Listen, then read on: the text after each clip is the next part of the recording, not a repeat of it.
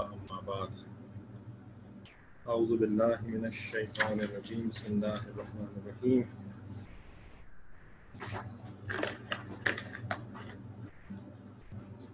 क़ाल सतजिदुनी इंशा अल्लाहु साबिरन व ला अअसी लक अम्रा क़ाल फ़इन इत्तबअतनी फ़ला तसअलनी अन शैइन हत्ता उहदिथ लक मिन्हु ज़िक्रा सुब्हान रब्बिका रब्बिल इज़्ज़ति अम्मा यसिफून व सलामुन अलल मुरसलीन वल्हम्दुलिल्लाहि रब्बिल आलमीन अल्लाहुम्मा सल्लि अला सय्यिदिना मुहम्मदिन व अला आलि सय्यिदिना मुहम्मदिन व बारिक व सल्लिम अल्लाहुम्मा अरिनल हक़्क़ हक़्क़न वरज़ुक़ना इत्तिबाअह व अरिनल बातिला बातिलन वरज़ुक़ना इज्तिनाबह रब्बना ज़िदना इल्मा।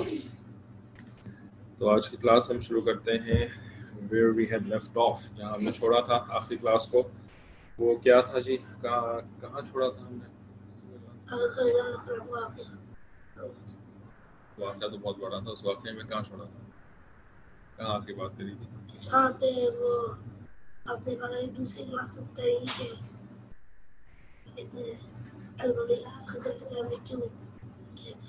खिज़र अलैहिस्सलाम ने क्यों ये सारे काम किए थे, ये हमने अब पढ़ना था। तो वालेकुम सलाम, यानी यहाँ तक हम बात कर चुके थे कि मूसा अलैहिस्सलाम को अल्लाह ताला ने बता दिया खिज़र अलैहिस्सलाम आपको वहाँ मिलेंगे जहाँ पर दो समंदर आपस में मिलते हैं। और दूसरी इंडिकेशन क्या थी? दूसरी इंडिकेशन याद है? हाँ, और उस जगह पे जहाँ पर एक जो मुर्दा फिश उन्होंने अपने पास रखी हुई थी, डेड फिश, तो वो जिंदा हो जाएगी और वो पानी में चली जाएगी। तो ये वो जगह होगी जहाँ पर खिज़र अलैहिस्सलाम आपको मिलेंगे। तो इवेंचुअली खिज़र अलैहिस्सलाम उनको मिल गए और उसके बाद फिर उन्होंने कहा कि मैं आपसे आपका इल्म सीखना चाहता हूँ जो आपको अल्लाह ताला ने दिया है। तो खिज़र अलैहिस्सलाम ने उनको कहा कि भाई अल्लाह ताला ने जो मुझे इल्म दिया है ना, तो वो इल्म आपको नहीं दिया, लेकिन आपको जो इल्म दिया है वो इल्म मुझे नहीं दिया। ठीक है, तो भाई हम दोनों को अलग अलग किस्म का इल्म दिया है। तो इस वजह से कोई ऐसी बात तो नहीं है कि जी, तो चूँकि अब आपको वो वाला इल्म अल्लाह ने नहीं दिया जो कि मुझे दिया है, तो इस वजह से ना आपके लिए समझना मेरी बात को बहुत मुश्किल हो जाएगा, because you do not understand my terminologies. ये ऐसे ही है जैसे कि आप किसी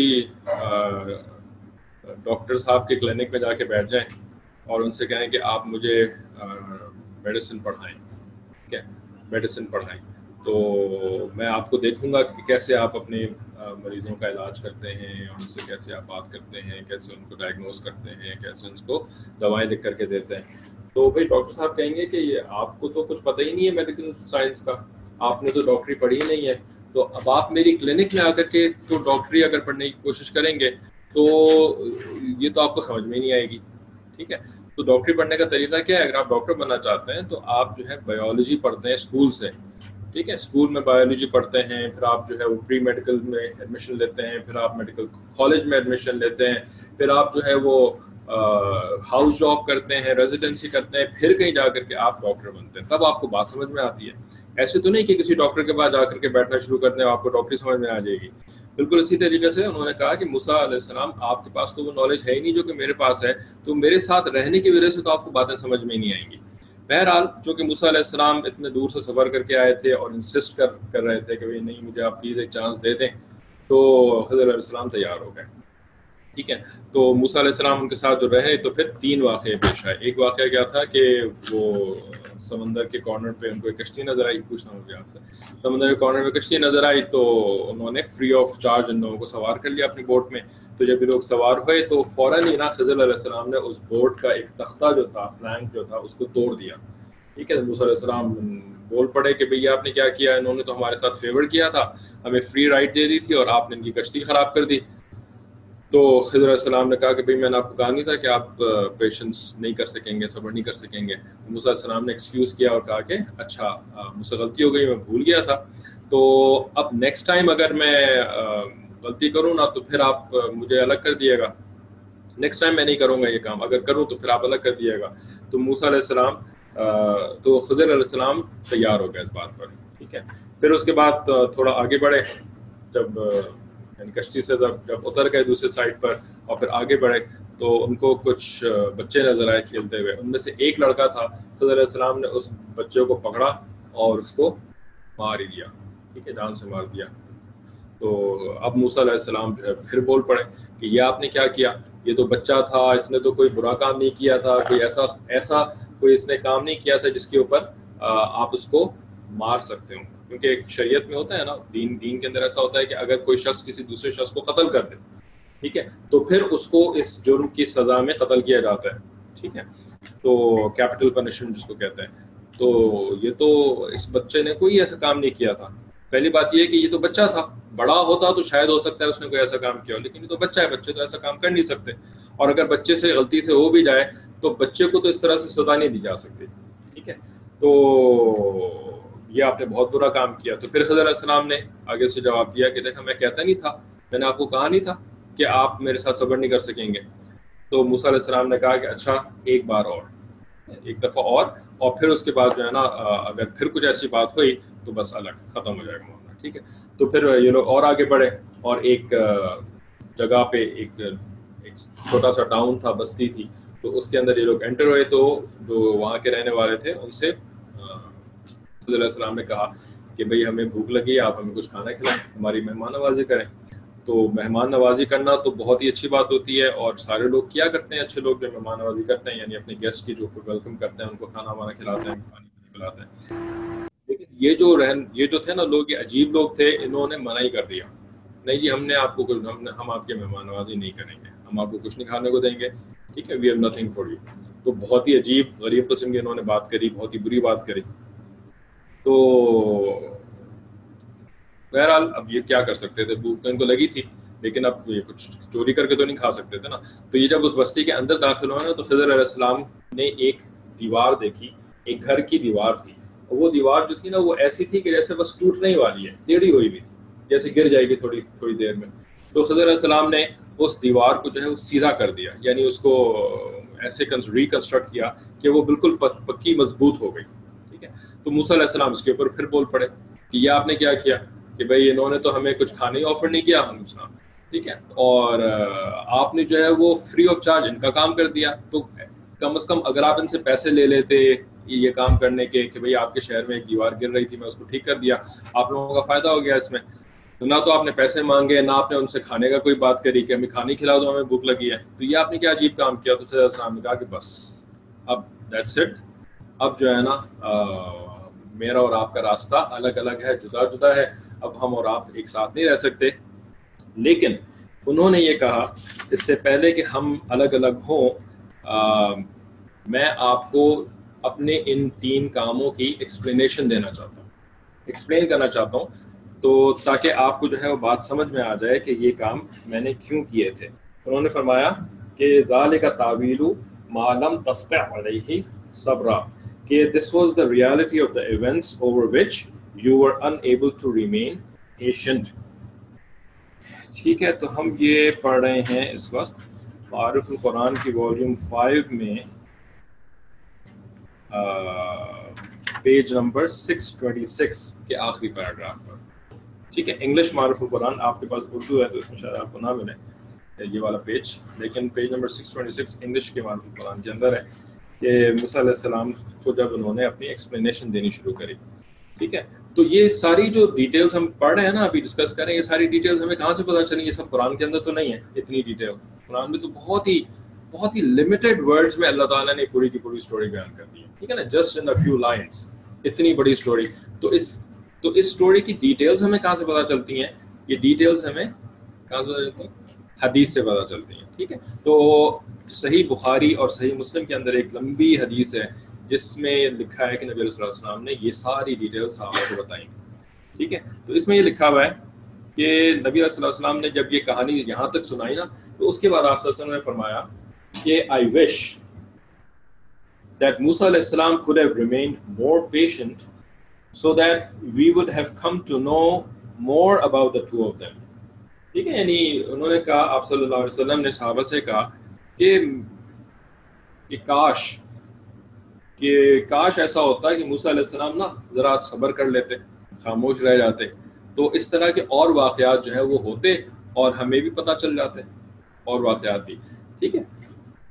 تو اس سے کیا پتہ چلتا ہے کہ جس طرح موسیٰ علیہ السلام تھے نا کہ بھائی وہ نالج حاصل کرنا چاہتے تھے، وہ سمجھنا چاہتے تھے کہ بھائی یہ خضر علیہ السلام جو ہیں ان کے ذمے اللہ تعالیٰ نے کیا کام لگائے ہیں، وہ کیسے کام کیا کرتے ہیں، رائٹ. تو he was anxious to seek knowledge، موسیٰ علیہ السلام، اور اس کے لیے he was so determined کہ he said کہ میں اگر حقبہ بھی چلتا رہوں تو بھی میں اپنا سفر کرتا رہوں گا، 80 ایئرس تک بھی میں اپنا سفر کرتا رہوں گا، ٹھیک ہے، just to find this man who has a kind of knowledge that I don't have. ٹھیک ہے، تو اس سے ان کی ڈٹرمنیشن کا پتہ چلتا ہے نا، ان کی زیل کا، ان کے انٹرسٹ کا پتہ لگتا ہے to seek more knowledge. تو اسی طریقے سے ہمارے جو رسول اللہ صلی اللہ علیہ وسلم تھے، محمد صلی اللہ علیہ وسلم، ان کے اندر بھی یہ طلب تھی علم حاصل کرنے کی، ٹھیک ہے، وہ بھی جاننا چاہتے تھے ان چیزوں کو جو کہ آپ صلی اللہ علیہ وسلم کو بھی نہیں پتا، ٹھیک ہے، آپ صلی اللہ علیہ وسلم کو بھی اللہ تعالیٰ نے نالج نہیں دی تھی کیونکہ آپ صلی اللہ علیہ وسلم کے پاس بھی شریعت کا علم تھا، تکوینی علم جو ہے وہ اس طرح کا نہیں تھا جس طرح سے کہ خضر علیہ السلام کو دیا. تو آپ صلی اللہ علیہ وسلم جو ہے نا وہ اپنی ڈیزائر بھی شو کر رہے ہیں کہ کاش کہ موسیٰ علیہ السلام ذرا صبر کر لیتے، خاموش رہ جاتے نا، تو ہمیں اور زیادہ چیزیں اس طرح کی پتہ چل جاتی، ٹھیک ہے. اچھا، اس کے بعد کیا فرمایا؟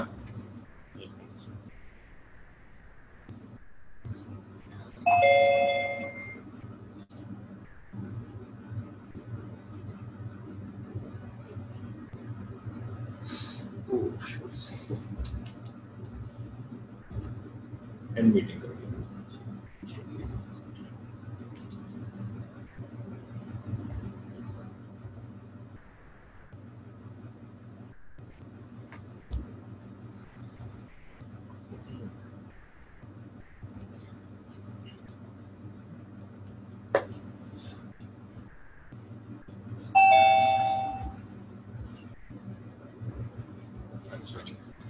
جی سوری، آپ لوگوں کی میٹنگ میں نے غلطی سے اینڈ کر دی تھی تو دوبارہ سٹارٹ کر دیے.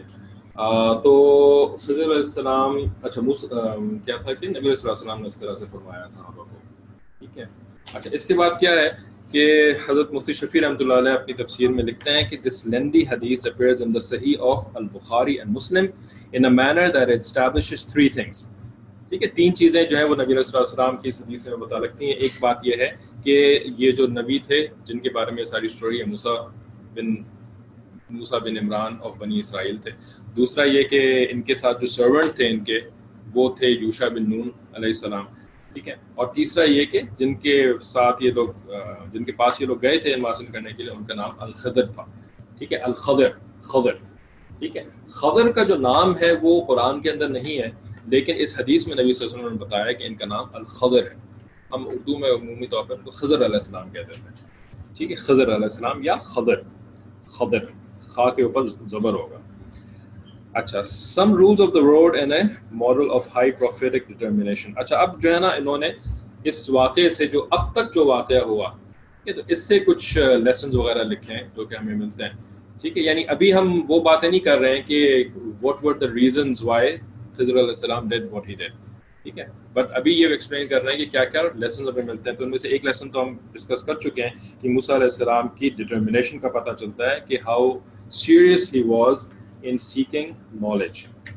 دوسری بات جو دوسرا ہیڈنگ ہے پیج 627 کے آخر میں کہ precedence of سیدنا موسیٰ علیہ السلام over الخضر علیہ السلام، his upbringing and miracles، ٹھیک ہے.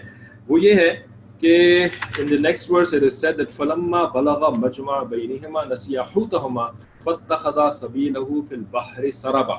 So when they reached the meeting point of the two seas, they forgot their fish and it made its way into the sea as in a tunnel. ٹھیک ہے. تو یہ جو سارا معاملہ پیش آیا، اس میں یہ آپ کو پیچھے بھی بتایا تھا نا پچھلی کلاس میں بھی کہ یہ سارا ہوا کیا تھا کہ موسیٰ علیہ السلام نے ایک تقریر کری تھی، خطاب کیا تھا بنی اسرائیل کے سامنے، اور بہت ہی زیادہ افیکٹو تھا. تو ایک آدمی نے ان سے سوال کیا کہ کیا آپ سے بھی زیادہ کوئی نالجبل ہے یا آپ ہی سب سے زیادہ نالجبل ہیں؟ تو انہوں نے فرما دیا میں سب سے زیادہ نالجبل ہوں. عربی میں کہتے ہیں انا، اور انگلش میں کہتے ہیں آئی. تو یہ آئی انگلش والا، عربی والا انا، اور اردو والا میں، یہ تینوں ورڈز ایک ہی مطلب ہے نا ان تینوں کے، ٹھیک ہے نا. تو یہ جو ورڈ ہے نا یہ بہت اللہ تعالیٰ کو اچھا نہیں لگتا، ٹھیک ہے. اس کو کہتے ہیں انانیت، اس کو ایروگنس کہتے ہیں، اس کو تکبر کہتے ہیں. میں، ٹھیک ہے، میں ہوں سب سے اچھا، میں ہوں سب سے زیادہ نالج والا، میں ہوں سب سے زیادہ سمجھ والا. تو یہ اللہ تعالیٰ کو اچھا نہیں لگتا. تو جب یہ اللہ تعالیٰ کے بلاوڈ رسول سے اس طرح کے ورڈ نکل گیا غلطی سے، ٹھیک ہے، تو اللہ تعالیٰ نے کہا کہ اچھا بھی ان کی تو ذرا ٹریننگ کرنی ہوگی، ان کو ذرا ٹھیک کرنا ہوگا، ان کی یہ میں ذرا ختم ہو، ٹھیک ہے. تو اس کے لیے اللہ تعالیٰ نے کیا کیا کہ ان کو ٹریننگ کے لیے کس کے پاس بھیجا؟ خضر علیہ السلام کے پاس بھیجا، ٹھیک ہے. تو اب آگے یہ ساری ڈسکشن ہے کہ خضر علیہ السلام جو تھے نا، یہ تو موسیٰ علیہ السلام سے کم درجے کے پروفٹ تھے، یہ بھی پروفٹ تھے. Majority of the ulama agree that Khizr علیہ السلام was also a prophet. ٹھیک ہے نا، میجورٹی. مائنورٹی سمجھتی ہے کہ وہ پروفٹ نہیں تھے بلکہ وہ ایک فرینڈ آف اللہ تھے، ولی جس کو کہتے ہیں، لیکن میجورٹی پروفٹ سمجھتی ہے، اور اس کے ریزنز بھی لکھے ہوئے ہیں کیوں، وہ ہم بعد میں ڈسکس کریں گے. لیکن the whole point is کہ موسیٰ علیہ السلام was definitely far superior than Khizr علیہ السلام. Why? Because موسیٰ علیہ السلام was not just a nabi, he was a rasool also. ٹھیک ہے نا. کتنے نبی، کسی کو نمبر یاد ہے؟ ٹوٹل کتنے پروفٹس آئے؟ 1,24,000 124,000 پروفٹس. یہ ایک رف سا ایک نمبر ہے، اتنے سارے پروفٹس دنیا میں آئے، ٹھیک ہے. لیکن ان میں رسول کتنے تھے جن کو میسنجرز کہا جاتا ہے؟ کوئی اور بتائے؟ ایک منٹ، آپ تو جواب دے چکے ہیں.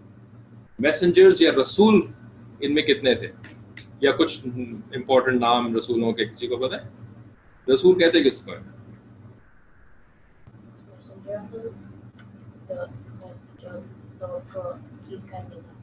وہ تو پروفٹ بھی کرتا ہے، پروفٹ کا بھی تو یہی کام ہوتا ہے.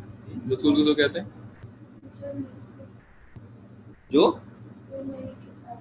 جو کتاب بھی لے کر کے آئے، یعنی اللہ تعالیٰ جس کو کوئی بک بھی دے، ریویلیشن بھی دے جس کو، ٹھیک ہے.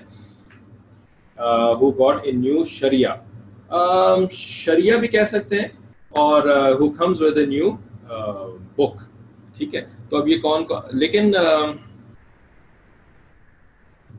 چلیں اس کو تو رسول کہتے ہیں. تو رسول جو ہوتا ہے نا، وہ پروفٹ تو ہوتا ہی ہے، ٹھیک ہے نا، لیکن اس کے پاس ایک ایڈیشنل کوالٹی ہوتی ہے، being a messenger, that he comes with a new message or a new book.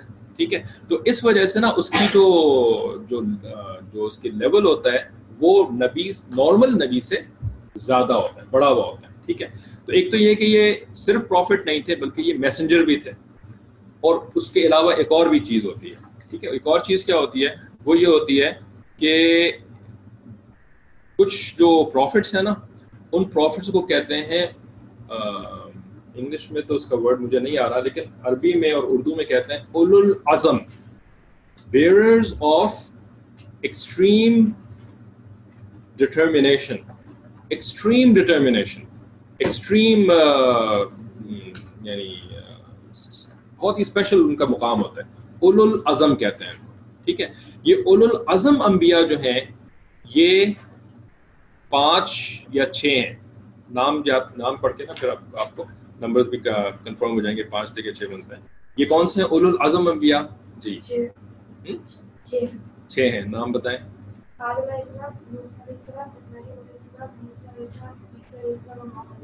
جی بالکل صحیح، آپ نے 6 کے 6 نام بتائے. آدم علیہ السلام، نیکسٹ نوح علیہ السلام، نیکسٹ ابراہیم علیہ السلام، نیکسٹ موسیٰ علیہ السلام، نیکسٹ عیسیٰ علیہ السلام، اینڈ آخر میں رسول اللہ صلی اللہ علیہ وسلم. یہ جو 6 ہیں نا، یہ اولو العزم انبیاء کہلاتے ہیں. These are the prophets of the highest nature, highest level. ٹھیک ہے. تو موسیٰ علیہ السلام is one of them. ٹھیک ہے نا. اب ان میں خضر علیہ السلام کا کہیں نام نہیں ہے. ان میں تو یعنی ایون زکریا علیہ السلام کا نام نہیں ہے جن کا قرآن کے اندر ذکر ہے. یوسف علیہ السلام کا ذکر ہے قرآن میں، یعقوب علیہ السلام کا، اسحاق علیہ السلام کا، اسماعیل علیہ السلام کا. کتنے دوسرے پروفٹس ہیں جن کا ذکر قرآن کے اندر ہے، لیکن پھر بھی وہ اولو العزم انبیاء نہیں ہیں. تو اولو العزم انبیاء جو ہیں وہ یہ 6 کہلاتے ہیں. موسیٰ علیہ السلام is one of them, very important one of them. ٹھیک ہے. تو he was definitely more superior than خضر علیہ السلام. جی جن کے اوپر ریولیشن نہیں، ان سب میں ریولیشن کے لیے تو نہیں ہے نا. جب بھی میں اس کو ایک الگ کیٹیگری بتا رہا ہوں، کیونکہ آدم علیہ السلام ان کے اوپر ریولیشن کا کچھ نہیں پتا. ٹھیک ہے، آپ کو پتا ہے بات. اور نوح علیہ السلام کے اوپر بھی کسی ریولیشن کا نہیں پتا ہمیں. ٹھیک ہے. ابراہیم علیہ السلام کے اوپر ٹھیک ہے جی صحیفے آئے تھے ابراہیم علیہ السلام پر، اور موسیٰ علیہ السلام پر تورات، اور عیسیٰ علیہ السلام پر انجیل، نبی صلی اللہ علیہ وسلم پر قرآن. لیکن نوح علیہ السلام اور آدم علیہ السلام پر تو نہیں تھی، لیکن پھر بھی وہ اولو العزم ہیں. ٹھیک ہے. خیر، The point is, very important point, کہ یہ جو اللہ تعالیٰ نے موسیٰ علیہ السلام کو خضر علیہ السلام کے پاس بھیجا، تو یہ کیا ہے؟ اس کو اگر ہم دوسرے ورڈ میں بولیں تو اس سے کیا کہہ سکتے ہیں کہ ٹریننگ کے لیے بڑے کو چھوٹے کے پاس بھیجا، رائٹ؟ بڑے کو چھوٹے کے پاس بھیجا ٹریننگ کے لیے، ٹھیک ہے نا. اس کی ایک بڑی زبردست مثال ہے. آپ لوگوں کو پتہ نہیں، کچھ پتہ ہے کچھ ملٹری اکیڈمی کا پتہ ہے؟ جو ملٹری اکیڈمی ہوتی ہے، کسی کا دل چاہتا ہے فوج ووج میں جانے کا، تو جو فوج میں جانا چاہتے ہیں نا ملٹری میں، ٹھیک ہے، تو ان کو یہ بات پتہ ہے کہ ملٹری کے اندر 2 کیٹیگریز ہوتی ہیں، ٹھیک ہے.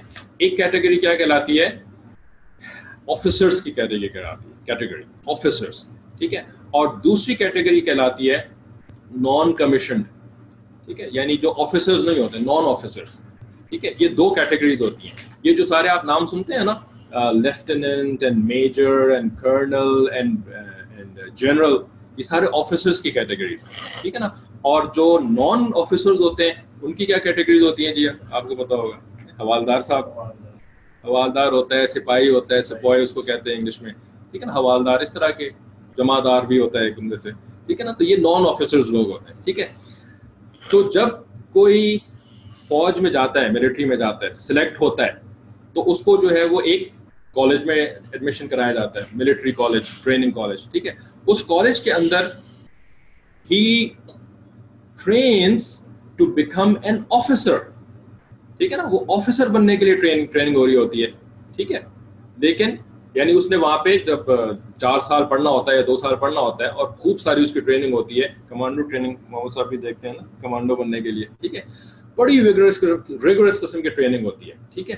تو اس کے بعد جب وہ گریجویٹ کرتا ہے اس کالج سے، ملٹری کالج سے، تو وہ کیا بنتا ہے؟ آفیسر بنتا ہے. لیفٹیننٹ کا اس کو رینک ملتا ہے، ٹھیک ہے. پھر اس کے بعد وہ ترقی کرتا ہے تو میجر اور کرنل اور یہ سب کچھ بنتا ہے. لیکن اس ملٹری اکیڈمی میں آفیسرز جو لوگ بننے جا رہے ہوتے ہیں ان کو ٹریننگ کون دے رہے ہوتے ہیں؟ آفیسرز ٹریننگ نہیں دے رہے ہوتے ہیں، ٹھیک ہے. کرنل صاحب آگے ٹریننگ نہیں دے رہے ہوتے، میجر صاحب ٹریننگ نہیں دے رہے ہوتے. وہاں کون ٹریننگ دے رہے ہوتے ہیں؟ حوالدار صاحب ٹریننگ دے رہے ہوتے ہیں، رائٹ. حوالدار صاحب اور دوسرے جمعدار صاحب، جمعداروں سے بھی ٹریننگ کرواتے ہیں. وہ ان کے خیر ڈومز ہوتے ہیں، ڈومز کے اندر جو ہے نا ان کو ٹائٹ کر کے رکھتے ہیں. یعنی نان آفیسر جو ہے نا وہ آفیسرز کی ٹریننگ کر رہے ہوتے ہیں. کیا مطلب؟ کہ چھوٹے لوگ جو ہیں ان کو یوز کیا جاتا ہے بڑوں کی ٹریننگ کے لیے، بڑوں کو ٹرین کرنے کے لیے، ٹھیک ہے. تو اللہ تعالیٰ نے نا یہی ماڈل جو ہے وہ یہاں پر بھی استعمال کیا کہ موسیٰ علیہ السلام بڑے ہیں لیکن ٹریننگ کس سے کروا رہے ہیں؟ چھوٹے سے ٹریننگ کروا رہے ہیں، ٹھیک ہے نا. تو یہ بھی ٹریننگ کا ایک طریقہ ہے. اللہ تعالیٰ خود ڈائریکٹلی بھی ٹریننگ کر سکتے تھے، ٹھیک ہے نا. خود بھی جو ہے وہ کوئی تورات کی کوئی بات نازل کر دیتے، کوئی وہی بھیج دیتے کہ آپ نے غلط کیا، آپ کو ایسے نہیں ایسے کرنا چاہیے تھا، جیسے کہ اور موقع پہ اللہ تعالیٰ نے کیا ہے. لیکن یہاں اللہ تعالیٰ نے ایسا نہیں کیا. اس سے ہمارے سامنے ایک ماڈل آ گیا کہ ٹریننگ جو ہے نا وہ چھوٹوں سے بھی کروائی جاتی ہے. اور اس وجہ سے جو شخص بڑا بننا چاہتا ہے نا، بڑا بننا چاہتا ہے، ٹھیک ہے، تو اس کو تیار رہنا چاہیے اس بات کے لیے کہ چھوٹے جو ہے نا اس کی ٹریننگ کریں. اچھا، ٹریننگ جو ہوتی ہے، اس ٹریننگ میں جو ہوتا ہے نا ملٹری کالج کے اندر ٹریننگ، اس ٹریننگ میں جو حوالدار صاحب، آفیسر صاحب کی ٹریننگ کر رہے ہوتے ہیں نا، تو وہ خالی ان کو پڑھا نہیں رہے ہوتے ہیں، وہ ان کی پٹائی بھی کر رہے ہوتے ہیں، رائٹ. ان کو کہتے ہیں کہ آپ جو ہے نا وہ کھڑے ہو جائیں، دھوپ کے اندر کھڑے ہو جائیں اور اتنے گھنٹے کھڑے رہیں so that you can become tough. آپ جو ہے وہ اتنا جو ہے وہ لمبا سوئم کر کے جائیں، آپ اتنا جو ہے وہ ڈیفیکلٹ جو وہ ہوتی ہیں ٹرینز ہوتی ہیں، ٹرینز کے اوپر اتنا دوڑتے رہیں، بہت ہارڈ ورک کرواتے ہیں ان سے، ٹھیک ہے نا. تو یہ جو چھوٹے لوگ ہوتے ہیں یہ بڑے لوگوں کو اس طریقے سے مشکل میں ڈال کر کے جو ہے نا ان کو ہارڈ بنا رہے ہوتے ہیں، ان کو تیار کر رہے ہوتے ہیں آفیسر بننے کے لیے، ٹھیک ہے. تو یہی ہوتا ہے کہ جب ٹریننگ ہم کرتے ہیں نا تو ٹریننگ کے اندر ہمیں بات ماننی پڑتی ہے، ٹھیک ہے نا. We have to follow orders and we can not say کہ بھائی یہ جو ہے نا جو مجھے آرڈر کر رہا ہے یہ تو چھوٹا ہے، یہ تو مجھ سے چھوٹا ہے، میں اس کی بات کیوں مانوں، ہے نا. میں تو یہاں پر آفیسر بننے کے لیے آیا تھا، تو بھائی جنرل صاحب آ کر کے مجھے ٹریننگ کریں، ہے نا. میجر صاحب جو ہے، کرنل صاحب آ کے میری ٹریننگ کریں. تو کہیں گے نہیں جی، آپ کو اگر بننا ہے نا کچھ تو you have to follow the commands, ٹھیک ہے نا. یہ جو حوالدار صاحب ہیں، نان کمیشنڈ آفیسر جو ہیں، جو آپ کو آرڈرز دینا ہے نا، ہم نے ان کو کہا ہے کہ آپ کو آرڈرز دیں، ہے نا. جو ملٹری کالج ہوتا ہے اس ملٹری کالج میں ان لوگوں کو ٹرینر کس نے بنایا؟ بڑوں نے بنایا, ٹھیک ہے نا. جو جو جنرل صاحب تھے انہوں نے ان لوگوں کو ٹرین کرنے کے لیے بھیجا, ٹھیک ہے. لیکن جنرل صاحب خود ٹریننگ نہیں کرتے آ کر کے, وہ چھوٹوں کے ذریعے سے ٹریننگ کرواتے ہیں, ٹھیک ہے نا. بالکل اسی طریقے سے اللہ تعالیٰ تو سب سے بڑے ہیں, ٹھیک ہے. تو اللہ تعالیٰ ہمیشہ خود ٹریننگ نہیں کرتے, اللہ تعالیٰ چھوٹوں کے ذریعے سے ٹریننگ کرواتے ہیں, ٹھیک ہے. So that is why we should be ready for these things. جی.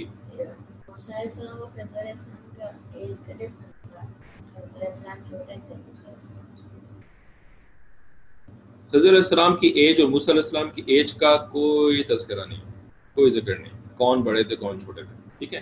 لیکن اپیرنٹلی خضر علیہ السلام جو ہے نا وہ ایج میں وہ بہت زیادہ ہے, بہت زیادہ ہے, ٹھیک ہے. کیونکہ وہ بہت عرصے سے دنیا میں رہتے ہیں, ٹھیک ہے. اور according to some scholars he is still alive even اب بھی, تو 4000 years شاید گزر چکے, اس سے بھی زیادہ گزر چکے, he is still alive. تو آپ سوچ سکتے ہیں کتنے زیادہ بڑے ہوں گے. تو ایج کا تو یہاں پہ مسئلہ ہی کوئی نہیں ہے بھائی, اللہ نے حکم دیا ہے خضر علیہ السلام کی ٹریننگ کریں گے, تو اب ایج چھوٹی ہو یا بڑی ہو اس سے کیا فرق پڑتا ہے, ٹھیک ہے نا. بھائی اللہ نے اپوائنٹ کیا نا ان کو ایز اے ٹرینر, تو you have to follow the commands. تو یہ ٹریننگ ہوتی ہے, اور ٹریننگ میں ایسی ایسی باتیں بھی ہوا کرتی ہیں. اس وجہ سے we must remember all of us, especially you guys who are going to step into real life pretty soon inshallah, you have to remember that you cannot be those touch me not types. touch me not کا کیا مطلب ہوتا ہے؟ ایک tree ہوتا ہے, ٹھیک ہے. اس ٹری کے اندر جو لیوز ہوتے ہیں نا, وہ لیوز ایسے ہوتے ہیں کہ وہ آپ دیکھیں گے نا تو وہ کھلے ہوئے ہوتے ہیں جیسے, ٹھیک ہے نا, they are like open leaves. لیکن اگر آپ جا کر کے ان کو ٹچ کر لیں نا اپنی انگلی سے تو وہ فوراً بند ہو جاتے ہیں, فوراً بند ہو جاتے ہیں, ٹھیک ہے. تو ان کا نام رکھ دیا گیا کہ this tree is a touch me not tree, don't touch me, otherwise میں بند ہو جاؤں گا, ٹھیک ہے. ادروائز میں ناراض ہو جاؤں گا, ادروائز میں روٹھ جاؤں گا, ہے نا. تو ہمیں ایسے نہیں بننا, ٹچ می ناٹ کی طرح نہیں بننا کہ کوئی مجھے کچھ کہے نہ صحیح, کوئی مجھے کچھ کہے نہیں, ورنہ میں غصہ ہو جاؤں گا, ورنہ میں ناراض ہو جاؤں گا, ورنہ میں بات کرنا چھوڑ دوں گا, ٹھیک ہے نا. ہاؤ ڈیئر یو سے سم تھنگ ٹو می, میں خود جو کام چاہوں گا بس وہی کروں گا, اور کوئی مجھے کچھ کہے نہ صحیح, ٹھیک ہے نا. یہ ٹچ می ناٹ قسم کے جو لوگ ہوتے ہیں نا, they just waste their life, they are just wasting their life, ٹھیک ہے نا. because they can never be trained, ان کی کوئی ٹریننگ نہیں کر سکتا, کیونکہ یہ کسی کی بات ہی نہیں مانیں گے, کسی کی بات ہی نہیں سنتے ہیں. ہر وقت یہ کچھ لوگ ہوتے ہیں ماشاءاللہ, لڑکیوں میں یہ زیادہ ہوتا ہے کہ جہاں کسی نے اگر ان کو کچھ کہہ دیا نا, وہ ٹپ ٹپ آنسو بہنا شروع ہو جاتے ہیں ان کے, ہے نا. ٹپ ٹپ ٹپ ٹپ ٹپ ٹپ ٹپ ایسے آنسو نکلتے ہیں کہ بس جیسا کہ کوئی دریا بہنا شروع ہو گیا, ٹھیک ہے نا. تو وہ اگلا بندہ کہتا ہے جس نے اس کو کچھ کہہ دیا تھا نا, وہ کہتا ہے کہ یار آئندہ میں کچھ نہیں کہوں گا ان کو, ورنہ تو ایک پھر رونا شروع کر دیں گے, ٹھیک ہے. تو ایسے نہیں ہونا چاہیے, بیکاز ایسے ہونے سے جو ہے نا پھر آپ کی کبھی ٹریننگ نہیں ہو سکتی, اور جب آپ کی ٹریننگ نہیں ہوگی تو you will never become a better human being, you can never become a better human being, ٹھیک ہے. تو ریممبر فرام دس کلاس کہ we have to be ready. لوگ ہمیں اگر کوئی بات کہہ رہے ہیں, ٹھیک ہے, تو اگر وہ ہمارے فرینڈس ہیں یا ہمارے مطلب فیملی ممبرز ہیں, ہمارے پیرنٹس ہیں, تو وہ اگر ہمیں کوئی بات کہہ رہے ہیں تو وہ ہماری خیر کے لیے کہہ رہے ہوں گے, ہماری بہتری کے لیے کہہ رہے ہوں گے, ٹھیک ہے. ہمارے پیرنٹس ہیں اسپیشلی, تو ہمیں ان سے ناراض ہونے کی کیا ضرورت ہے بھائی, وہ تو ہمارا اپنا فائدہ ہے نا, کہ اگر ہم ٹھیک ہو جائیں گے, ہماری غلطی دور ہو جائے گی تو ہمارا اپنا فائدہ ہوگا. اور دوسری بات یہ ہے کہ بھائی اگر ہم ایسے بن کے رہیں گے نا کہ ہم کسی کی بات سننے کے لیے تیار نہیں ہیں, ٹھیک ہے نا, کچھ مجھے کہنا مت, ٹھیک ہے نا, میں اپنی مرضی سے پڑھوں گا اور سمجھوں گا اور اس کے اوپر عمل کروں گا, کسی کی بات سننے کے لیے میں تیار نہیں ہوں, ٹھیک ہے نا. تو یہ جو ہمارا ایٹیٹیوڈ ہوتا ہے نا, یہ ایٹیٹیوڈ جو ہے یہ چھوٹی عمر میں تو چل جائے گا, کیونکہ بھائی امی ابو جو ہے وہ ذرا خیال کر لیتے ہیں, امی ابو نہیں ہمیں روتا ہوا نہیں دیکھ سکتے, اور امی ابو جو ہے نا وہ ہمیں ناراض نہیں کرنا چاہتے ہیں وغیرہ, تو تھوڑے دن تک تو ہمارا یہ ایٹیٹیوڈ چل جائے گا. لیکن پھر ہم بڑے ہو جائیں گے, ہے نا, ایج ہو جائے گی, بڑے ہو جائیں گے, تو بڑے ہونے کے بعد جو ہے نا پھر ہمیں ذرا یونیورسٹی میں جانا پڑے گا. تو یونیورسٹی میں جب جائیں گے تو یونیورسٹی لیول کے اوپر جو ٹیچرز ہوتے ہیں نا, تو وہ یوزلی چھوڑتے نہیں ہیں کسی کو, ٹھیک ہے نا. وہ اچھے خاصے ٹف ٹیچرز ہوتے ہیں, پھر وہ آپ کے یہ رونے اور آنسو ٹپ ٹپ گرانے کا لحاظ نہیں کرتے. They are very strict, you have to do this, if you don't do this we will just fail you, ٹھیک ہے نا, you are not getting any grades. ہم آپ کو فیل کر دیں گے, آپ جو ہے وہ اس کورس کو ریپیٹ کرتے رہیں گے. تو بہتر یہ ہے کہ آپ ہماری بات سن لیں. اب وہاں پر ٹپ ٹپ آنسو بہانا جو ہے وہ کوئی فائدہ نہیں دے گا. پھر اس کے بعد اگر ہم یونیورسٹی سے گریجویٹ کر گئے, پھر اس کے بعد ہم جب ورک پلیس میں آئیں گے نا, تو ورک پلیس میں تو بھائی جب ہم جاب کرتے ہیں, نوکری کرتے ہیں, تو وہاں پر تو کام کرنا پڑتا ہے, ٹھیک ہے نا. اور وہاں پر تو وہ آپ کو سیلری دیتے ہیں, پیسہ دیتے ہیں, اور پیسے کے بدلے میں you have to perform, you have to do a task, ٹھیک ہے نا. اب آپ اگر ٹاسک جو ہے وہ اپنی مرضی سے کرنا چاہیں گے, اور جو آپ کو باس نے کہا ہے کرنے کے لیے آپ اس طریقے سے کام نہیں کریں گے, تو باس تو پھر آپ کو بولے گا نا کہ تم غلط کام کر رہے ہو, تمہیں تو ایسے نہیں کرنا چاہیے, تمہیں تو اس کام کو ایسے کرنا چاہیے جیسے میں نے تمہیں کہا ہے کرنے کے لیے. اب وہاں پر اگر ہم ٹچ می ناٹ پرسنالٹی کے حامل ہوں گے, ٹچ می ناٹ پرسنالٹی والے ہوں گے, تو پھر تو ہم کہیں گے باس صاحب آپ جو ہے وہ مجھے کچھ نہ کہیں, ورنہ میں ناراض ہو جاؤں گی, ورنہ میں ناراض ہو جاؤں گا, آپ چپ رہیں. تو باس کہیں گا اچھا ٹھیک ہے بھائی, ذرا ایک دو دفعہ آپ کو چانس دیتے ہیں, پھر تو ہم نے آپ کو فائر کر دینا ہے, ہم آپ کو برداشت نہیں کر سکتے زیادہ, ٹھیک ہے نا. ہم آپ کے ٹینٹرمز جو ہے نا وہ زیادہ برداشت نہیں کر سکتے, ہم we will have to fire you, ٹھیک ہے نا. اور اس کے بعد دوسرا بھی ایک مسئلہ ہوتا ہے, ایک منٹ, دوسرا مسئلہ بھی ہوتا ہے کہ بھائی جب تھوڑے اور بڑے ہو جاتے ہیں تو پھر شادی وادی بھی کرنی پڑتی ہے, ٹھیک ہے نا. شادی کرنی پڑتی ہے, پھر شادی کرتے ہیں تو پھر دوسری فیملی میں جا کے رہنا پڑتا ہے, ٹھیک ہے نا, اور دوسرے لوگوں کے ساتھ رہنا پڑتا ہے. شوہر بھی دوسرا ہوتا ہے, کوئی اور ہی جو جس کے ساتھ آپ بچپن تو نہیں گزارا ہوتا یوزلی, ٹھیک ہے نا. یا بیوی جو ہوتی ہے وہ بھی ایک دوسرے گھر سے آتی ہے, ٹھیک ہے نا. تو اب جب دوسرے لوگوں کے ساتھ رہنا پڑتا ہے نا, تو پھر وہاں پر تو people do point out your mistakes, ٹھیک ہے نا. دے ول ٹیل یو بھائی آپ یہ کام صحیح نہیں کر رہے ہیں, یہ ایسے نہیں ایسے ہونا چاہیے, ٹھیک ہے نا. They will definitely be doing this, ٹھیک ہے نا. وہ آپ کے پیرنٹس نہیں ہیں, وہ آپ کے بھائی بہن نہیں ہیں, ٹھیک ہے. وہ آپ کی غلطیوں کو پوائنٹ آؤٹ کریں گے, وہ کرٹیسائز کریں گے آپ کی باتوں کو. لیکن اگر آپ کی ایسی چھوئی موئی, اردو میں کہتے ہیں چھوئی موئی پرسنالٹی, ٹچ می ناٹ کو نا اردو میں کہتے ہیں چھوئی موئی, ٹھیک ہے. تو اگر آپ کی یہ چھوئی موئی پرسنالٹی ہوئی تو آپ تو ٹپ ٹپ ٹپ ٹپ آنسو بہائیں گے, لیکن اس کا کوئی فائدہ نہیں ہوگا آپ کو, ہے نا, کوئی فائدہ نہیں ہوگا آپ کو, ٹھیک ہے نا. انہوں نے آپ کی کوئی نہیں سننی ہے, انہوں نے تو آپ کی غلطی کو پوائنٹ آؤٹ کرنا ہے, کرٹیسائز کرنا ہے, ٹھیک ہے نا. تو اس وجہ سے نا ہم یہ ایٹیٹیوڈ جو ہے نا یہ ہرگز نہ بنائیں. آپ لوگ ابھی بچے ہیں, ابھی آپ کے پاس ٹائم ہے. اگر یہ ایٹیٹیوڈ ہے, مثال کے طور پہ کچھ لوگوں کا ہوتا ہے کہ جی میں نے کھانے میں جو ہے نا وہ ایسی چیزیں کھانی ہیں, اور ان کے علاوہ اگر کوئی چیز ملی تو میں نہیں کھاؤں گا, میں ناراض ہو جاؤں گا, میں ناراض ہو جاؤں گی. تو اب ان کو وہی اسپیسیفک کھانا ملنا ہے, ورنہ پھر وہ ناراض ہو جائیں گے. تو ایسے لوگ جب کسی دوسرے گھر میں جائیں گے, یا کوئی دوسرے گھر والی آئے گی ان کے گھر میں, ٹھیک ہے, تو اب وہ تو آپ کی کوئی وہ نوکرانی تو نہیں ہے نا, وہ تو بیوی ہے نا آپ کی, وہ آپ کی کوئی سرونٹ تو نہیں ہے, وہ آپ کی باندھی کوئی غلام تو نہیں ہے کہ جیسا آپ کی پسند ہے ایگزیکٹلی ویسے ہی بنائے, ٹھیک ہے. تو پھر جو ہے نا جب آپ کو آپ کی پسند کا کھانا نہیں ملے گا تو یا تو آپ ٹپ ٹپ آنسو بہانا شروع کر دیں گے, ہے نا, یا آپ جو ہے وہ ناراض ہو جائیں گے, بات چیت کرنا چھوڑ دیں گے, یا جو ہے آپ غصہ کرنا شروع کر دیں گے, ہے نا, چیخ چلا کرنا شروع کر دیں گے, مار پیٹ کرنا شروع کر دیں گے. تو پھر اس سے جو ہے وہ آپ کی زندگی بہت خراب ہو جائے گی, ٹھیک ہے نا. آپ کی زندگی بھی بہت خراب ہوگی, اور جو آپ کا لائف پارٹنر ہے, ٹھیک ہے, وہ اس کی زندگی بھی بہت خراب ہو جائے گی, ٹھیک ہے. تو اس طرح سے کام نہیں چلتا, دنیا میں ایسے کام نہیں چلتا. We have to learn to be flexible, we have to learn to be flexible, ٹھیک ہے نا. ہم میں لچک ہونی چاہیے, ہمیں فلیکسیبلٹی ہونی چاہیے. We can not be so strict about things, especially about our personal likes and dislikes, ٹھیک ہے, especially about our personal likes and dislikes. We cannot be like this, otherwise we will have to pay for it. We will have to pay for it, and sometimes very dearly. بہت بری طریقے سے ہمیں پے کرنا پڑتا ہے ان چیزوں کا, ٹھیک ہے. تو ایک چیز ہے جس کے بارے میں we need to be a little strict, ٹھیک ہے نا. وہ کیا چیز ہے جس کے بارے میں we need to be a little strict, not too strict but little strict. وہ کیا چیز ہے؟ شریعت, Allah's likes and dislikes, ٹھیک ہے نا. پیورلی دا دین, purely Allah's likes and dislikes, ٹھیک ہے نا. اس کے بارے میں اسٹرکٹ ہونا تو بھائی سمجھ میں آتا ہے, لیکن اپنی لائکس اینڈ ڈس لائکس, مجھے ایسا والا کھانا چاہیے, مجھے ایسے والے کپڑے چاہیے, مجھے ایسے والا جو ہے وہ گاڑی چاہیے, مجھے ایسی والی یہ چاہیے, تو بھائی یہ کوئی جنت ہے کیا؟ داؤد صاحب کیا خیال ہے آپ کا, یہ دنیا کیا ہے؟ جنت ہے, رائٹ؟ جنت تو نہیں ہے نا. تو پھر یہ خواہشات کدھر پوری ہونی ہے؟ دنیا میں تو نہیں پوری ہونی ہے نا. یہ خواہشات تو ہماری جنت میں پوری ہونی ہے. لیکن اگر ہم کوشش کریں گے دنیا میں خواہشات پوری کرنے کی, تو یہ تو کبھی بھی نہیں ہو سکتا, یہ تو کبھی بھی نہیں ہو سکتا, ٹھیک ہے نا. تو پھر کیا ہوتا ہے, چلے جواب دیں سوال کا, سوال بعد میں. اگر ہم اس دنیا کو جنت بنانے کی کوشش کریں گے تو کیا یہ جنت بن جائے گی؟ نہیں بنے گی. لیکن ایک اور چیز ضرور بن جائے گی. وہ کیا؟ محاورتاً بولتے ہیں کیا بن جائے گی؟ پھر یہ جہنم بن جائے گی. ٹھیک ہے، اس کو کہتے ہیں کہ یہ جہنم بن جائے گی.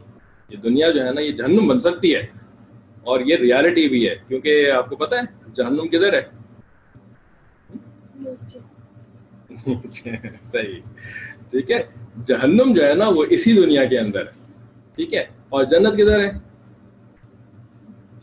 اوپر ہے، 7ویں آسمان کے اوپر ہے جنت. ٹھیک ہے نا. تو یہ دنیا جو ہے نا یہ جنت ہرگز نہیں بن سکتی.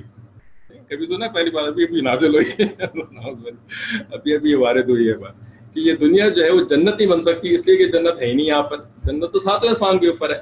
لیکن یہ دنیا جہنم بن سکتی ہے، بلکہ بنے گی، بیکاز جہنم از ایکچولی ان دس دنیا. ٹھیک ہے نا. اٹ از انڈرنیتھ، وہ جو بالکل سینٹر آف دی ارتھ ہے نا وہاں پر جہنم ہے، تو وہیں سے وہ ایکسپینڈ ہو کر کے باہر آ جائے گا. ٹھیک ہے. تو اس وجہ سے جب ہم اس دنیا کو جنت بنانے کی کوشش کرتے ہیں تو وی فیل miserably we fail. ٹھیک ہے، because this can not never become جنت جہاں پہ آپ کی خواہشات پوری ہونی شروع ہو جائیں. بٹ اس سے ہوتا یہ ہے کہ ہماری زندگی جو ہے نا وہ جہنم ضرور بن جاتی ہے، اور دوسروں کے لیے پھر ہم جہنم کا کاز بن جاتے ہیں. That is why remember have to be flexible. اگر آپ کی خواہش پوری نہیں ہو رہی کوئی مسئلہ نہیں ہے، چھوڑ دیں اس بات کو. let it go. ٹھیک ہے نا. let it lose. چھوڑ دیں اس بات کو. اللہ تعالیٰ جنت میں خواہش پوری کر دیں گے. دنیا میں نہیں ہو رہی تو کیا ہو گیا، کیا مسئلہ ہے. ٹھیک ہے. تو خضر علیہ السلام کے پاس اللہ تعالیٰ نے موسیٰ علیہ السلام کو بھیجا to train him. اور خضر علیہ السلام سے پھر موسیٰ علیہ السلام کو اللہ تعالیٰ نے ڈانٹیں بھی پڑھوائیں. یہ ڈانٹ ہی تو ہے، کہا نہیں تھا آپ کو کہ آپ صبر نہیں کر سکتے. ٹھیک ہے نا. پہلی دفعہ جو ہے وہ ہلکے سے ڈانٹا، اور جو دوسری دفعہ فرمایا نا وہ زیادہ زور سے ڈانٹا، اس میں لکا کا لفظ ایڈ کر دیا. Didn't I tell you? I was not talking to the wall. کہتے ہیں نا ٹیچرز جب غصے میں آتی ہیں تو کیا کہتی ہیں؟ Was I talking to the wall? ٹھیک ہے. I was talking to you. Right? پہلے میں نے جو تمہیں بات کہی تھی میں نے تمہیں بات کہی تھی، میں کوئی دیوار سے بات نہیں کر رہی تھی. بالکل اسی طریقے سے خضر علیہ السلام نے موسیٰ علیہ السلام سے کہا.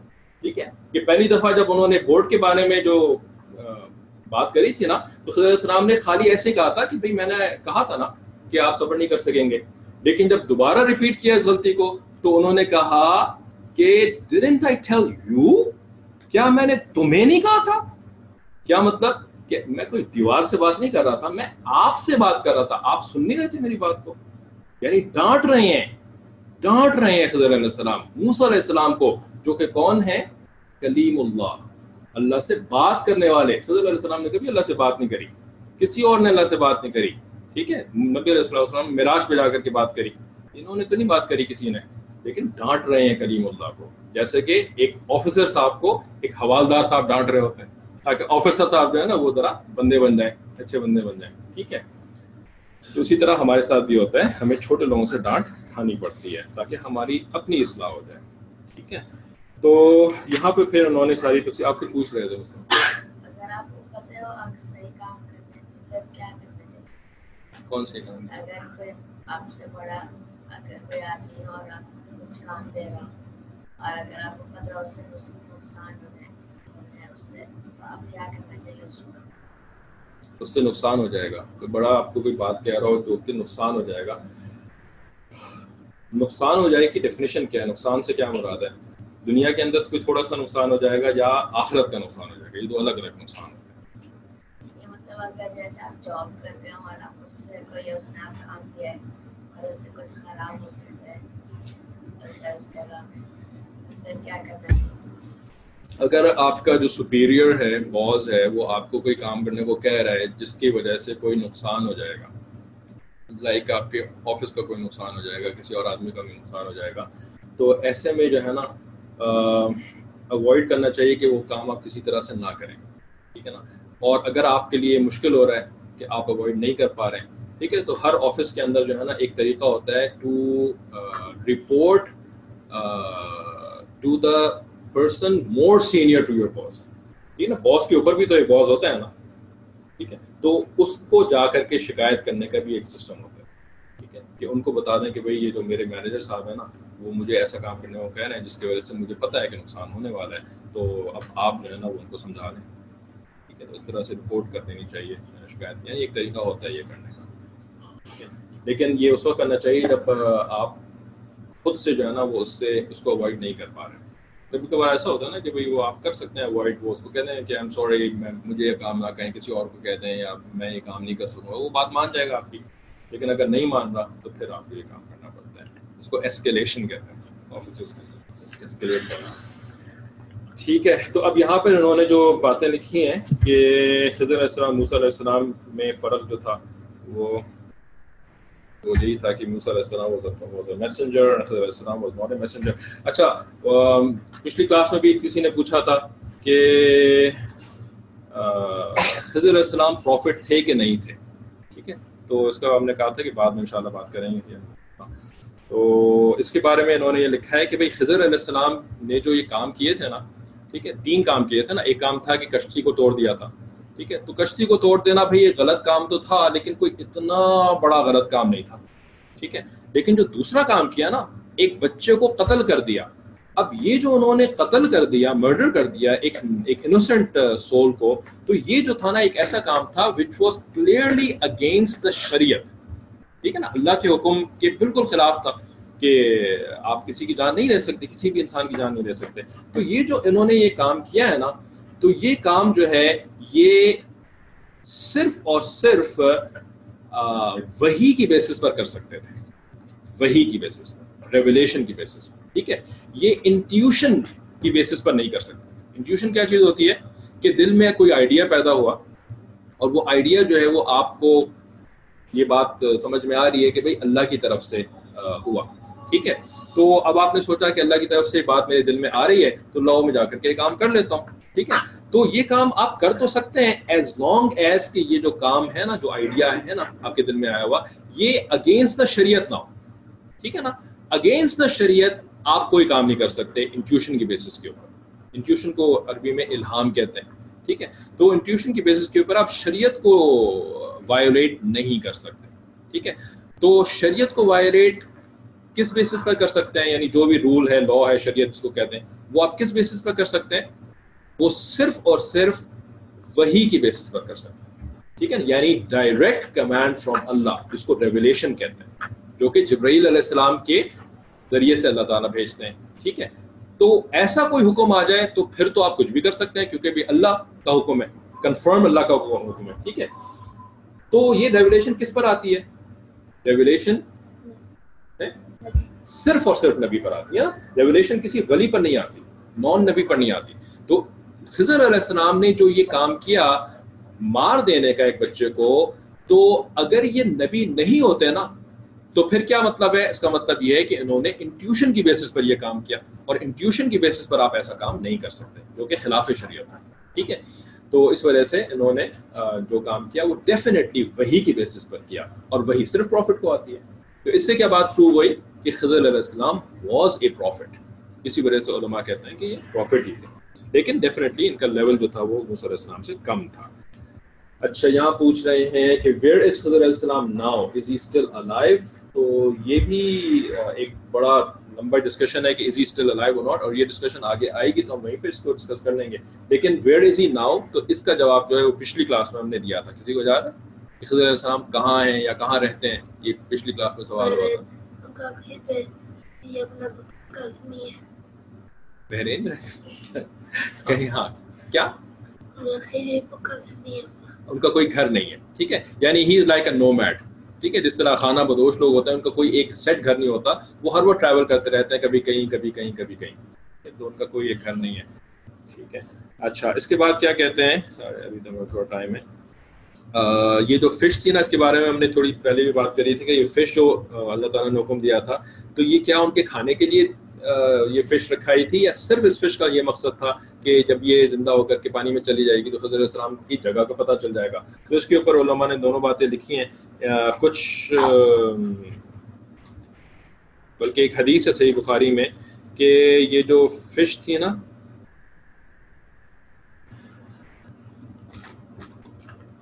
یہ فش جو ہے باسکٹ میں رکھنے کا جو حکم تھا, باسکٹ میں, یہ اللہ تعالیٰ کی طرف سے تھا. بس اتنا ہے حدیث کے اندر. Beyond that it is not known whether the order was to carry a fish for eating or that it was to be carried as separate from what was to be eaten. یعنی ناشتے کے لیے fish تھی کھانے کے لیے یا یہ بس اسی کام کے لیے تھی. تو دونوں اوپینینز ہیں. تو ایک اوپینین یہ ہے کہ نہیں موسیٰ علیہ السلام اور جو یوشع بن نون تھے نا یہ ایکچولی اس فش میں سے کھا بھی رہے تھے بیکاز یہ گرلڈ فش تھی اور انہوں نے کھانے کے لیے رکھی تھی. ٹھیک ہے. تو یہ راستے میں نا تھوڑا تھوڑا کھاتے بھی رہے حتیٰ کہ انہوں نے آدھی فش کو کھا لیا تھا. ٹھیک ہے. تو جب یہ فش زندہ ہو کر کے پانی میں گئی نا تو اس وقت یہ آدھی کھائی ہوئی فش تھی. ٹھیک ہے. بہت بڑی سی کوئی فش ہوگی عجیب قسم کی ہوگی. تو ایک عالم ہے ابن عطیہ رحمۃ اللہ علیہ شروع کے دور کے بالکل, تو انہوں نے فرمایا کہ یہ جو فش ہے نا پھر یہ بھی ایک اللہ کا ایک معجزہ ہے کہ یہ ایک آدھی کھائی ہوئی فش جو ہے وہ پانی کے اندر تیر رہی ہے اینڈ اسٹل الائیو. تو کچھ لوگوں نے جو ہے وہ اس فش کو دیکھا بھی ہے اور ابن عطیہ رحمۃ اللہ علیہ نے یہ فرمایا کہ میں نے بھی اس فش کو دیکھا ہے آدھی کھائی ہوئی فش. ٹھیک ہے. تو یہ تو کچھ اسکالرس کا اوپینین ہے. دوسرے اسکالرس کہتے ہیں کہ نہیں یہ فش جو ہے نا بس اسی کام کے لیے تھی. ڈیڈ تو یہ تھی لیکن گرلڈ نہیں تھی. ٹھیک ہے. ان گرلڈ فش تھی سوشی قسم کی. ٹھیک ہے. تو بس یہ بس ایسی تھی باقی کھانے کی چیزیں اس کے علاوہ تھیں. تو بس اس کا جو جی آپ کچھ پوچھ رہے تھے. اچھا یہ ہو گیا. پھر اس کے بعد انہوں نے وہ ٹرائلز وغیرہ لکھے ہیں یعنی جو ہارڈ شپس اللہ تعالیٰ نے موسیٰ علیہ السلام کے اوپر ڈالی تھیں. تو وہ ہارڈ شپس بھی ہم نے تھوڑی بات کری تھی کہ موسیٰ علیہ السلام چونکہ علم حاصل کرنے کے راستے پہ چلے تھے نا تو علم حاصل کرنے کے راستے کے اوپر جو تکلیفیں آتی ہیں قربانیاں آتی ہیں تو اس سے جو ہے نا وہ طالب علم کو فائدہ ہوتا ہے. تو اللہ تعالیٰ نے نا پھر اس راستے کے اوپر موسیٰ علیہ السلام کو اچھی خاصی مشکلات میں ڈالا.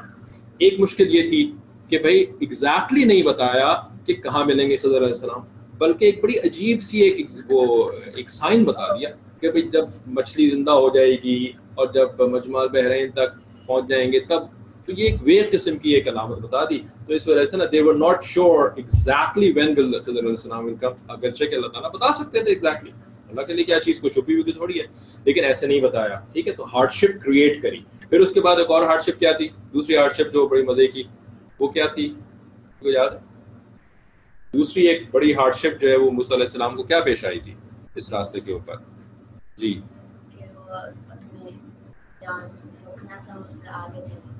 ہاں کہ جہاں پر فش نے زندہ ہونا تھا تو اس جگہ پر نا وہ لوگ رکے اور موسیٰ علیہ السلام کو اتنی تھکن محسوس ہوئی کہ وہ سو گئے اور ان کے سونے کے دوران جو ہے فش اٹھی اور فش جو ہے وہ چلے گئی پانی کے اندر.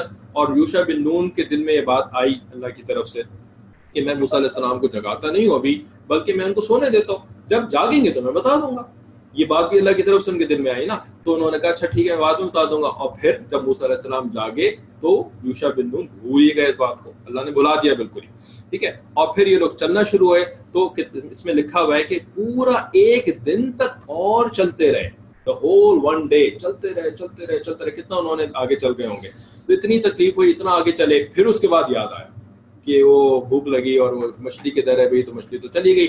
پھر وہ all the way back آئے تو کتنی ایکسٹرا ان کو تکلیف اٹھانی پڑی. ٹھیک ہے. تو یہ ساری تکلیفیں جو ہے اسی لیے اللہ تعالیٰ نے ان کے لیے کریں تاکہ ان کو جو ہے نا وہ زیادہ فائدہ ہو زیادہ ثواب بھی ملے.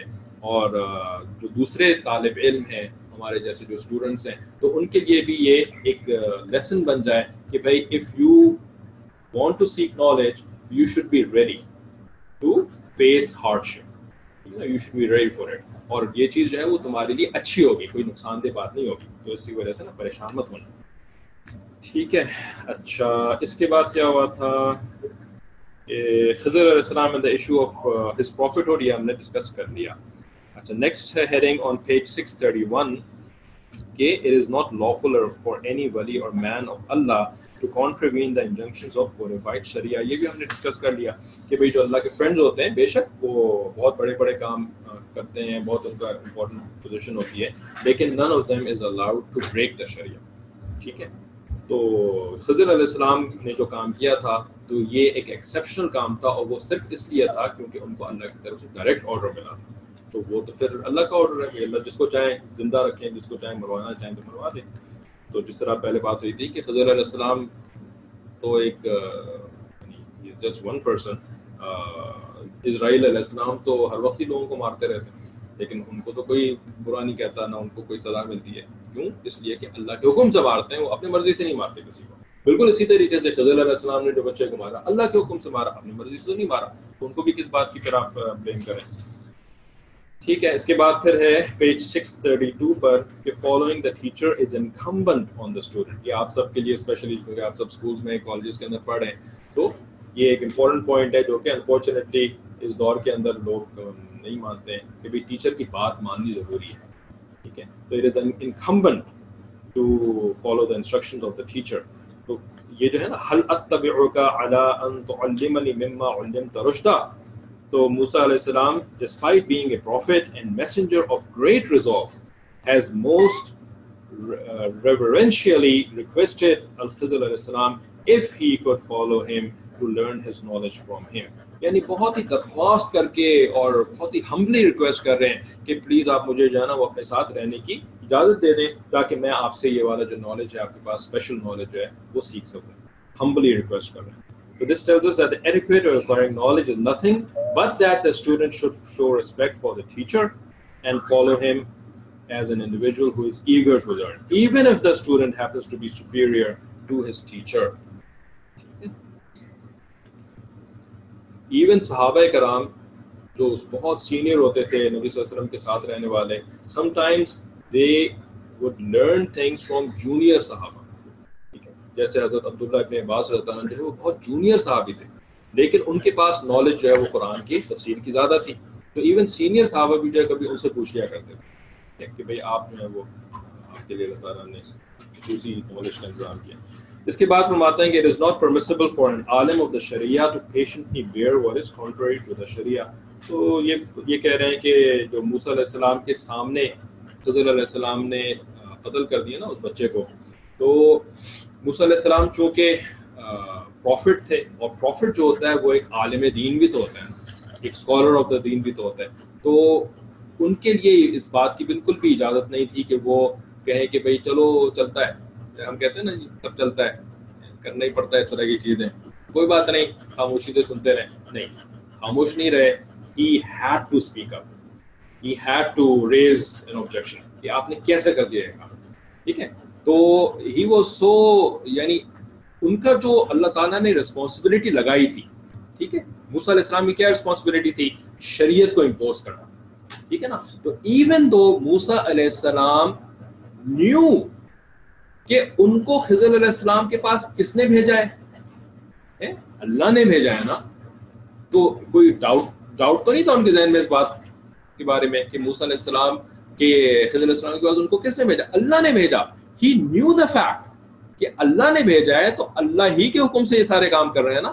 لیکن ان کی جو جاب تھی اس کے بارے میں وہ اتنے سیریس تھے, اتنے ڈیڈیکیٹڈ تھے, اتنے ڈیووٹڈ تھے اپنے کام سے کہ he would keep forgetting the fact کہ خضر علیہ السلام جو کر رہے ہیں وہ اللہ کے حکم سے کر رہے ہیں, کیونکہ اللہ ہی کے حکم سے تو میں آیا ہوں ان کے پاس سیکھنے کے لیے. یہ بات ہے نا, ان کو پتا تھی یہ بات, خضر علیہ السلام کے پاس اللہ نے بھیجا ہے تو وہ جو بھی کریں گے اللہ کے حکم سے کریں گے. لیکن ان کی ڈیووشن دیکھیں, اپنے کام سے ڈیووشن. ٹھیک ہے, اپنے کام سے ڈیووشن کیا تھی؟ ان کا کام کیا تھا؟ Impose the sharia, making sure that nothing that nobody disobeys the sharia. ٹھیک ہے نا. تو اب نا وہ اپنے کام سے مجبور, you have to do this. تو اسی وجہ سے جو بہت ڈیووٹڈ لوگ ہوتے ہیں نا اپنے کام سے, تو وہ پھر اس طرح کی ان سے ہو جاتی ہیں غلطیاں. ٹھیک ہے.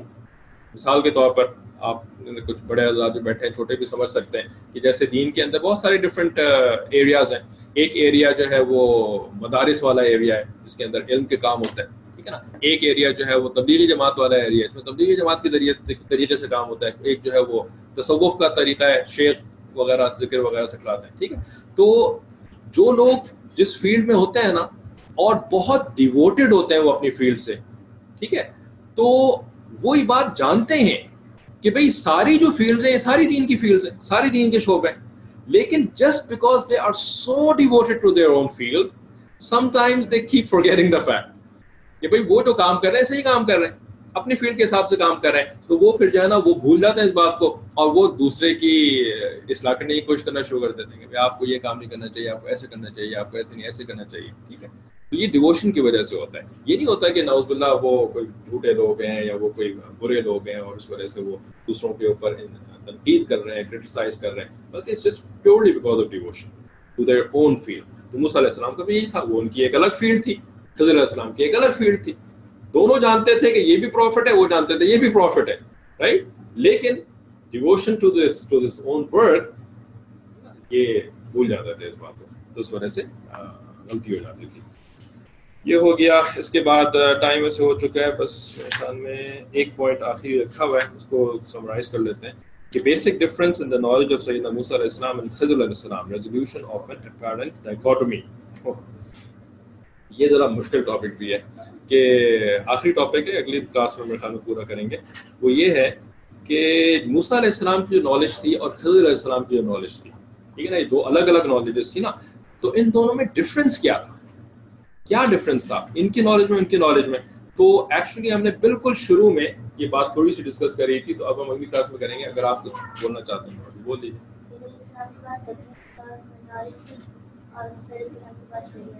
शरीयत की नॉलेज, माशाल्लाह इन्होंने टर्म बिल्कुल सही बता दिए नवाज भाई ने कि इनकी जो नॉलेज थी ये तकवीनी नॉलेज थी खज़र अलैहिस्सलाम की, और मूसा अलैहिस्सलाम की जो नॉलेज थी वो तशरीई नॉलेज थी, शरीयत वाली नॉलेज। तो ये तो टर्म्स हो गई ना। अब शरीयत की नॉलेज होती क्या है और तकवीनी नॉलेज होती क्या है, तो थोड़ा हम रिवाइज कर लेंगे नेक्स्ट क्लास में, जो हमने शुरू में भी आप लोगों को बताया था इन दोनों का एक्सप्लेनेशन। किसी को कोई सवाल है किसी भी क्लास में, यहाँ या यहाँ या यहाँ, तीन क्लासरूम, ठीक है। अगर नहीं है तो हम क्लास को यहाँ रोकते हैं। अस्सलाम वालेकुम।